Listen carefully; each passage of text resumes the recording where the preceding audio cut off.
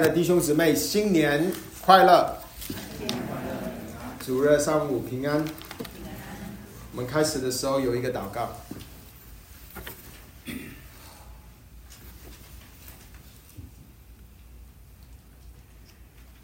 天父，我们在这里奉你儿子的名来这里敬拜你。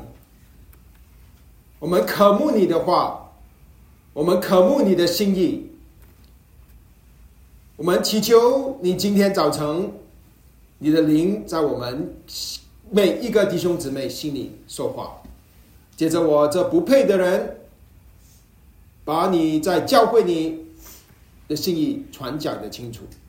奉耶稣基督的名祷告，阿门。去年结束的时候，我们用了3次的讲道来与弟兄姊妹分享主耶稣圣经里面给我们的使命。我们从马太福音的结束认识到主要我们使万民做他的门徒。当我们到了以弗所书第4章的时候，以弗所书的后半段，我们就看见这个门徒不是一个一个的门徒，它是一个教会，它是基督的身体。当我们继续看到新约圣经结束的时候，启示录21章，我们就看见新城耶路撒冷从天而降。这个新城是羔羊的新妇，所以我们看见这个门徒主要我们建造门徒，这门徒是基督的身体，最后将会成为基督的新妇。这个是主给教会的使命。那做主门徒就是要跟随主，顺服主的话，圣经里告诉我们的话。这些话包括我们属灵生活一切的原则，也包括教会的治理。感谢主，在我们还没有来波特兰华人福音教会已经开始了转向长老制的这个方向。这个是神在圣经里所启示的教会的治理。我有一年在以色列带团，我在讲一个景点，我在讲，那弟兄姊妹在前面听，突然间他们走神，他们原本看着我，然后突然间他们不看我，他们看我后面，我就觉得奇怪。我转过头来，原来有一群羊，你知道以色列很多羊，一群羊在走过，羊前面有一个牧羊人，他带着这些羊走过去。什么是合神心意的牧羊人、牧者？这个是很重要的话题。在教会曾带领波特兰华人福音教会50年来，这个转去长老带领可能是一个最大的转变之一。但是长老是什么？这个今天是我们要去思考的。我特别是要问这个问题，就是长老和弟兄姊妹之间的关系。长老和弟兄姊妹之间的关系。那我的经文是彼得前书5章1到7节。彼得前书是彼得在他写给在加拿大，就是今天土耳其那一带的教会的一封信。那个年代教会被逼迫，因为那个时候是尼禄王作王，教会被逼迫。在逼迫的时候，圣灵就感动彼得写下书信，主要是告诉弟兄姊妹如何在逼迫当中跟随主，忠心做主的仆人，跟随主做门徒。那结束的时候，彼得就写了教会的治理，就是今天我们要说的这个经文，彼得前书5章1到7节。那今天我有3个重点，我每一次都是3个重点，几乎。第一个重点就是长老的责任，第二个重点就是弟兄姊妹的责任，第3个是所有人整个教会的责任。这个是我们今天的内容。那今天我的讲道大概12点会结束，因为下面我们今天有一个特别的安排，就是其中的一个长老的候选人，就是胡大恩弟兄，英文组的弟兄，他会来跟我们分享他的见证，他服事的经历。从大概12点开始，15分钟他的分享，所以我就会在12点之前结束。好，那么长老的职分，长老的责任，对不起，长老的责任是什么？长老的责任是牧养神的羊群。长老的责任是牧养神的羊群。请看彼得前书1章第1节。彼得前书5章，对不起，5章第1节，我这做长老，做基督受苦的见证，同享后来所要显现之荣耀的，劝你们中间与我同作长老的。中文这里有一个字没翻出来，就是所以受，所以有一个所以，其实它是连接着上文4章的上文。上文里面14章14节说到，审判从神的家起手，然后下面他说，我们照着神的心意受苦的人，一心为善等等。神会审判神的家，每一个弟兄姊妹就会面对审判。这个不是你得不得救的审判，这个是你得不得赏赐的审判。这个审判里面就包括今天的内容，就是教会有没有遵从主的话，在教会的治理上，做长老的有没有遵从主的话，去忠心的服侍主。那这里写书的人是彼得，他说我这做长老的，为什么彼得不说我这做牧师的呢？是不是彼得没有资格做牧师？你们觉得？不是。其实在圣经里面牧师就是长老，长老就是牧师。今天这个经文我们可以看得出来。我想这个经文你看，彼得说我是从做长老的，他有第一节他说了他几个的这个他的身份的特点。第一，他说我是为基督做见证的，我基督受苦做见证。做长老是一个见证耶稣死里复活，见证主。他说同享后来所要显现之荣耀的，他将要从主那里得到赏赐。你知道这个是彼得写的出来，是真的是彰显主的恩典，因为彼得是3次不认主的人，但主怜悯他，使用他。他说他是做长老，他说我要后来同享荣耀，劝你们中间和我同做长老的人。所以下面的话是跟那些跟他一样的做长老的这些弟兄们所说的话。那第2节，勿要牧养在你们中间的羊群，这个就是长老的责任，牧养在他们中间的羊群。这些羊是谁呢？神的，不是长老的，神的。但是神把这个牧养的责任交给了长老，长老就是教会的牧者，也就是我们常说的牧师。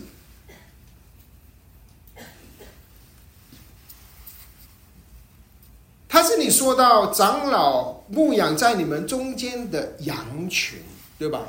牧养，我这里想指给弟兄姊妹看，圣经有3个字是互用的，就是牧师、长老和监督。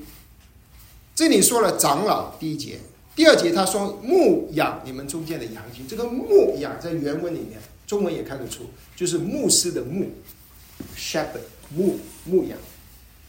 然后还有第3个字，我想弟兄姊妹知道，就是照着神的旨意管教他们。这个管教这个字，管教其实就是管理照管就是管理，也就是监督，就跟监督的字一样。你知道圣经有一个名词是长老的，做长老的，做监督的。长老跟监督的区别是什么呢？他们是同一个职分。所以这里2节5章1节到2节有长老的名词，有牧养的动词，还有照管或者是管理的动词。所以长老的职分是什么？牧养教会，管理教会，牧养神的羊，管理神的羊。管理是根据什么样的原则去管理呢？是他自己的旨意吗？他想怎么管就怎么管？不是，他说是按着神的旨意，按着神的旨意。所以做长老的必须是教会里面最清楚神的旨意的弟兄，也就是说他必须在神的话语上是有很深扎根的一个弟兄。如果弟兄姐妹把做长老当成做执事是同一回事，那我们就是换汤不换药，只换了执事的名词变成长老，但是没有实际执行或者是遵从神的话做长老。长老是一个牧者，牧养神的羊群，关怀弟兄姊妹，关心弟兄姊妹，为弟兄姊妹祷告，把真理传递给弟兄姊妹。这个是长老的职分。还有神要差派这些成熟的弟兄管理他的教会。你说这些羊不是长老的，是神的。就好像如果你有孩子小的时候，你送他去 daycare， 你去他去 daycare， 你是叫 daycare 的老师管他嘛，对吧？但是那些孩子是 daycare 的老师的吗？不是，是你的。但是他老师有没有权管他？有，因为你交给了他嘛。类似这样子，羊群是神的，但是神的旨意是要长老牧养和管理他的羊群。那为什么我说这个经文你提到牧养就是牧师做的工作，长老执事这些监督都是一样。那为什么我们教会很多教会就把牧师跟长老分开呢？其实不应该分开。但是有一些人在诸位的长老中，有一些可能1个或者2个是神特别兴起来做传道的。这个人在这里就是彼得。彼得是谁？他是长老。但是彼得他是神特别呼召出来做传道的。当一个传道人来到一个教会服侍牧养神的羊群，他就是教会里其中一个长老，明白吗？那如果你从保罗的教导里面，你也会看见同样的事。保罗在提摩太前书5章17节里面，保罗说到长老的事。5章17节提前，那善于管理教会长老的，当以为配受加倍的敬奉。然后下面那一节，那劳苦传道教导人的，更当如此。所以在长老中几位成熟的弟兄中，有1位或者更多是劳苦传道教导，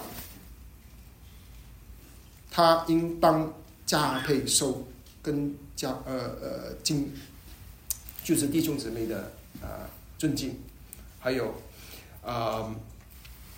在他们的生活上，教会应该供应给他们。这个就是我们普遍所说的牧师。这里说到有3个是和3个不是，就是做长老的是什么，应该做什么，不该做什么。他说，第一个是不是勉强，乃是甘心。其实做长老很辛苦的，因为有很多长老是代职的，当然有一些是全职的。代职、全职也好，你很辛苦，因为你要除了牧养自己的孩子、妻子，还要牧养弟兄姊妹。整个教会这么多人，时间、精力、体力，各种各样的压力，很辛苦。但是这里彼得说，不是勉强，乃是甘心的。他甘心，一个弟兄要甘心付出。一个弟兄被呼召成被神呼召做长老，他会有这个2个感觉。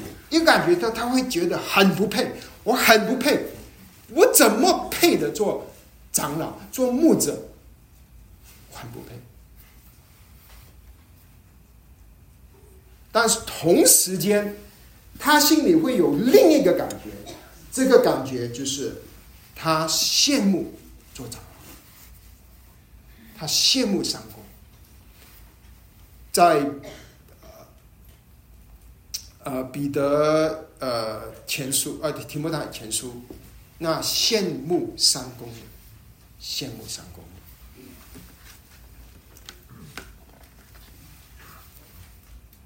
提摩太前书3章1节，人若想要得监督的职分，就是羡慕上工。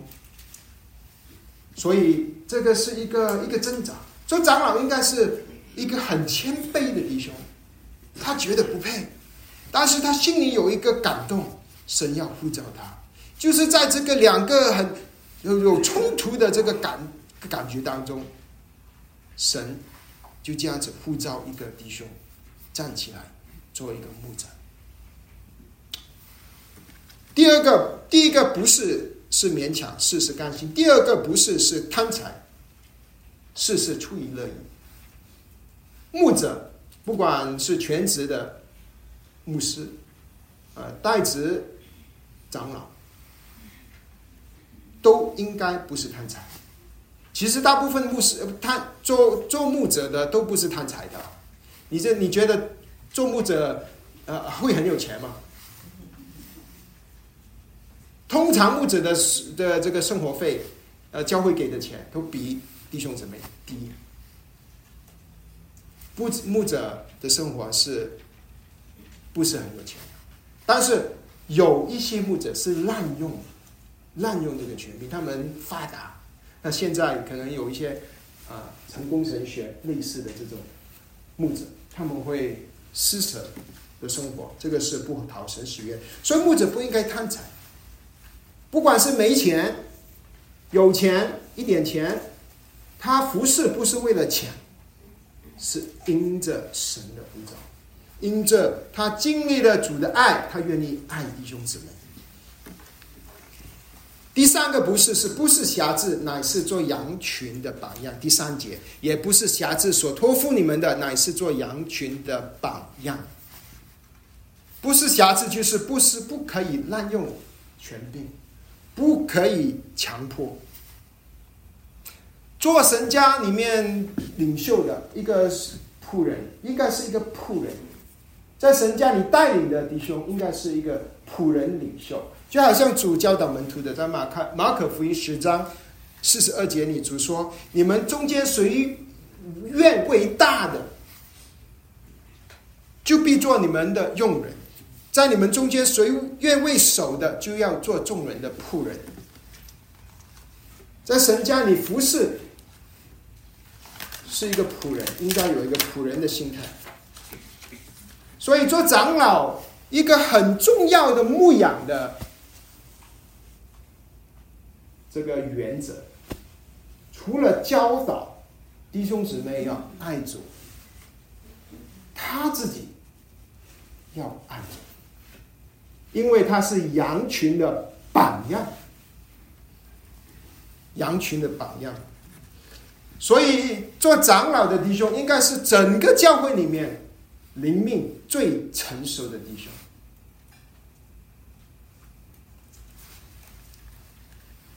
做羊群的榜样是什么意思？就是弟兄姊妹应该跟他学习，对不对？你觉得哎呦，怎么我会跟一个人学习？我学主啊，怎么跟着这个弟兄啊？好像不是很熟练，怎么会跟一个弟兄学习？你觉得呢？保罗他也有同样的教导。保罗在哥林多前书11章1节，其实保罗说了好多次，这个是其中一次。哥林前11章1节，保罗说：“你们要效法我，像我效法基督。”因为保罗效法基督，保罗说：“弟兄姊妹，你应该效法我。”所以做长老的，他是应该是以生命影响生命，不单只是做长老的是如此，所有的同工都是如此。为什么？因为做长老的是弟兄姊妹的榜样。如果你是带主日学的，你除了教导圣经的真理，你也要做弟兄姊妹的榜样。如果你是带领小组的，除了你要带领弟兄姊妹查考圣经，你还要做弟兄姊妹的榜样。所以我们服侍主除了做事情重要，我们服侍主的态度更重要。因为弟兄姊妹眼睛是明亮的，可能弟兄姊妹不会说，不会跟你说，但是弟兄姊妹眼睛是明亮的。你给弟兄姊妹所留下来的榜样，你怎么带领小组，你怎么带领主日学，你怎么带领你的团契，你怎么跟人相处，远远比你教导对弟兄姊妹有影响。因为弟兄姊妹需要榜样，神家需要榜样，长老就是众弟兄姊妹的榜样。所以在新的一年里面，弟兄姊妹，你可以稍微思考一下，究竟你在你的生命里面，不管你的家庭、你的教会服事、你的工作、你养育孩子、你孝敬父母，究竟哪一方面你是可以稍微改进一点，能够帮助你更多的成为你所服侍的弟兄姊妹的榜样？你有没有想过，新的一年开始，你如何的能够做更好的榜样？那弟兄姊妹，我们现在要有选长老啦，弟兄有3位弟兄。那你知道吗？我们人生，我们很自然，我们天生很自然会看人的缺点，你同意吗？我们看的是人的缺点。如果我给你一个白纸，上边点一个点，我问你，你看到什么？一个点，你看不到那个白纸。所以我们要学习看别人的优点，我们学习看长老、提名长老的这些弟兄们的优点，我们要学习看小组长的优点，你不要一天到晚看他的缺点。因为没有一个完全人，如果我们要找一个完全的人去做长老的话，其实没有一个弟兄有资格，我也没资格，只有主耶稣能够做我们的长老。因为我们每一个人都在成长，但做长老呢，虽然很辛苦，但是有赏赐，有应许。你看第4节，他说，到了长老显现的时候，你们必得到那永不衰残荣耀的冠冕。当一个人忠心的服侍主做长老，主回来的时候会赐给他一个荣耀的冠冕。你知道在教会的历史里面有一个很出名的传道人叫司布真，在伦敦他带领了一个教会Metropolitan Tabernacle 38年牧会。他去的时候才有大概200-300个弟兄姊妹，有一些执事。他去了几年之后就是他传讲神的话，神就增加人数给教会那么最近有一个神学家叫 George Chen Midwestern Baptist 的神学家，他写了一本司布真作为牧者的书，他跟我们分享5点为什么他会成功。其中一点就是他设立了长老的制度，因为他一个人牧养不了这么多羊。司布真开始提拔弟兄们做长老。这个学者说 George Chen 他说这个是他教会从200-300个人成为几千个人，成为伦敦主要的教会的原因之一，5个原因之一。所以如果神家有一些忠心爱主的弟兄们能够牧养神家做长老，是神家的祝福。弟兄姊妹，我知道弟兄姊妹多年在这里服侍聚会，已经习惯了教会的治理制度，执事会带领，然后请了牧者。你可能因着教会这几个月或者未来的改变，你会觉得有一点担忧。你讲这些长老的选择的人是很重要，你会很担忧。你怎么选呢？你要看他平常是什么人。如果他没有长老职分，却是有这个服侍的人，他有没有教导？他有没有关怀？他有没有参加祷告会？他有没有教主热学？他有没有去爱弟兄姊妹？就算他没有钱、没有名分的时候，他有没有这样子说？你觉得教会多几个这样子的弟兄是教会的祝福，还是多了他几个弟兄的这个弟兄呢？多几个你就觉得哎呦，教会就头痛了。究竟是你要看这个弟兄是不是弟兄姊妹的羊群的榜样。但是你知道，真正要知道他是怎么样的人，你知道怎么知道吗？我听到有人说求神，对，求神。还有一个方法，你去问他的太太，或者你去问他的孩子，你觉得爸爸怎么样？我们家里的原状应该就是我们真正的我们。所以求主帮助我们怜悯教会我们也为这3位弟兄们祷告。但等一下他会分享，下周新房会讲到，然后下周清约会讲到。我们求主帮助我们有一颗心，有能够知道怎么样是合神心意的弟兄做神教的长老。有没有更合适的？他们的生命是不是能够帮助教会？好，那么这个是长老的责任。那弟兄姊妹的责任是什么呢？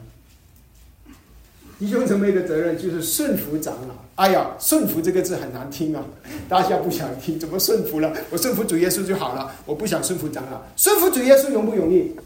在某种程度上很容易，因为我们说就顺服了嘛。我说顺服主耶稣，我们唱诗歌也是顺服，我们祷告也是顺服主耶稣。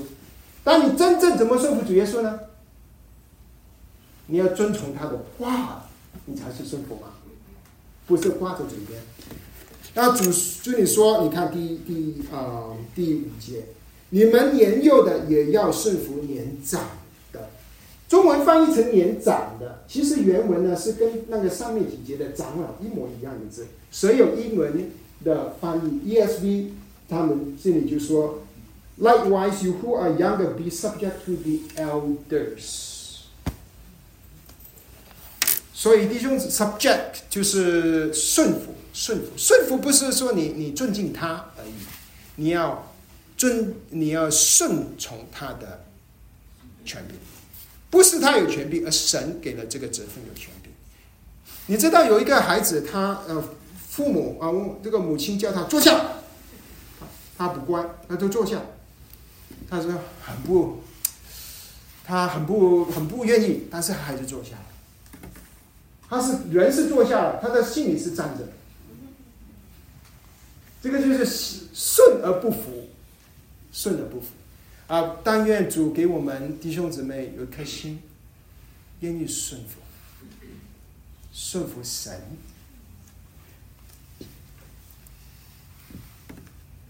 你请看现在我要讲第三个点。第一个点我们认识到长老的责任是牧养神家。第二点是弟兄姊妹的责任是要顺服长老。第三个点，每人都应该谦卑束腰。每一个人包括长老要谦卑束腰。每一个弟兄姊妹，不管你是什么弟兄姊妹，什么职分，都应该以谦卑束腰。其实我们基督徒，我们谁不知道基督徒应该谦卑呢？我们应该都知道我们要谦卑，对吧？但是谦卑是一个很奇怪的事。当你觉得你得到谦卑了，你就失去谦卑了。当你说我是最谦卑的，你就不是谦卑的，最谦卑的。为什么我们常不谦卑呢？你知道我们基督徒做久了，基督徒我们会假谦卑，我们很会假谦卑。你知道假谦卑是什么吗？真骄傲。假谦卑呢，就是真骄傲。因为以前还没信主的时候，骄傲给别人看；现在信主了，我假的谦卑。其实主知道，主说所有的人，他5章的下半段，他说，就是你们众人也要以谦卑束腰，彼此顺服，因为神阻挡骄傲的人，施恩给谦卑的人。我们为什么不愿意谦卑呢？其实因为很可能是我们怕别人占我们便宜。我谦卑，这个时候我谦卑，别人会占我便宜。然后第二点，可能你怕别人会利用你，这个人这么谦卑，用他。或者你怕我不会别人重视，我这么谦卑，教会不用我怎么办？我不能服侍。如果你有这样子的想法，请你不要担心，因为神说，神第5节阻挡骄傲的人，施恩给谦卑的人。神要用什么人呢？谦卑的人。长老要做羊群的榜样，其中一个最重要的榜样是什么榜样？谦卑。你知道谦卑的反义词是什么吗？骄傲。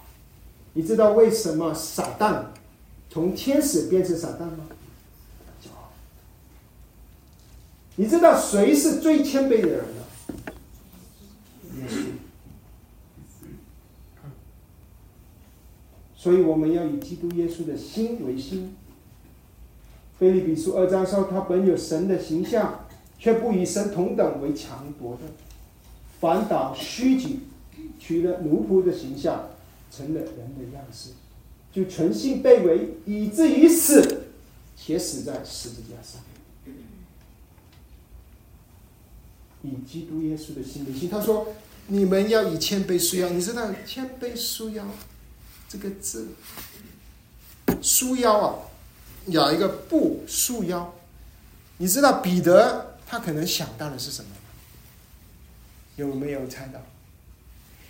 在主耶稣遇害的那个晚上，主耶稣脱了衣服，他用布束着腰，蹲下来，走到门徒的面前，拿开那个布，与门徒洗脚。这个就是以谦卑束腰。在神家服侍就是要以谦卑束腰，每一个人。他说以谦卑束腰。什么是谦卑的人呢？谦卑的人就是服在神大能手下的人。什么是骄傲的人？骄傲的人就是服在自己，依靠自己能力的人。你有没有可能不谦卑又不骄傲？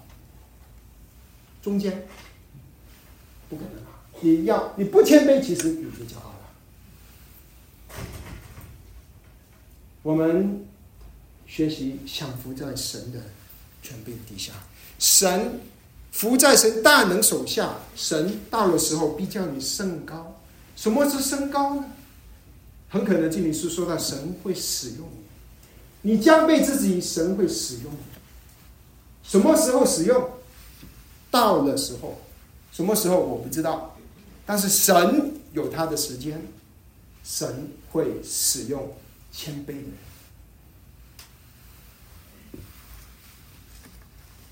所以你有一切的忧虑，你有什么忧虑？你忧虑教会的长老或者教会的改变，你忧虑你家、你的服事、你的小组、你的主日学、你的孩子，一切的忧虑，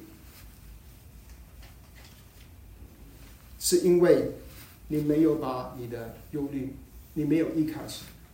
你可以把你的忧虑献给神，为什么？因为神眷顾你，神顾念你。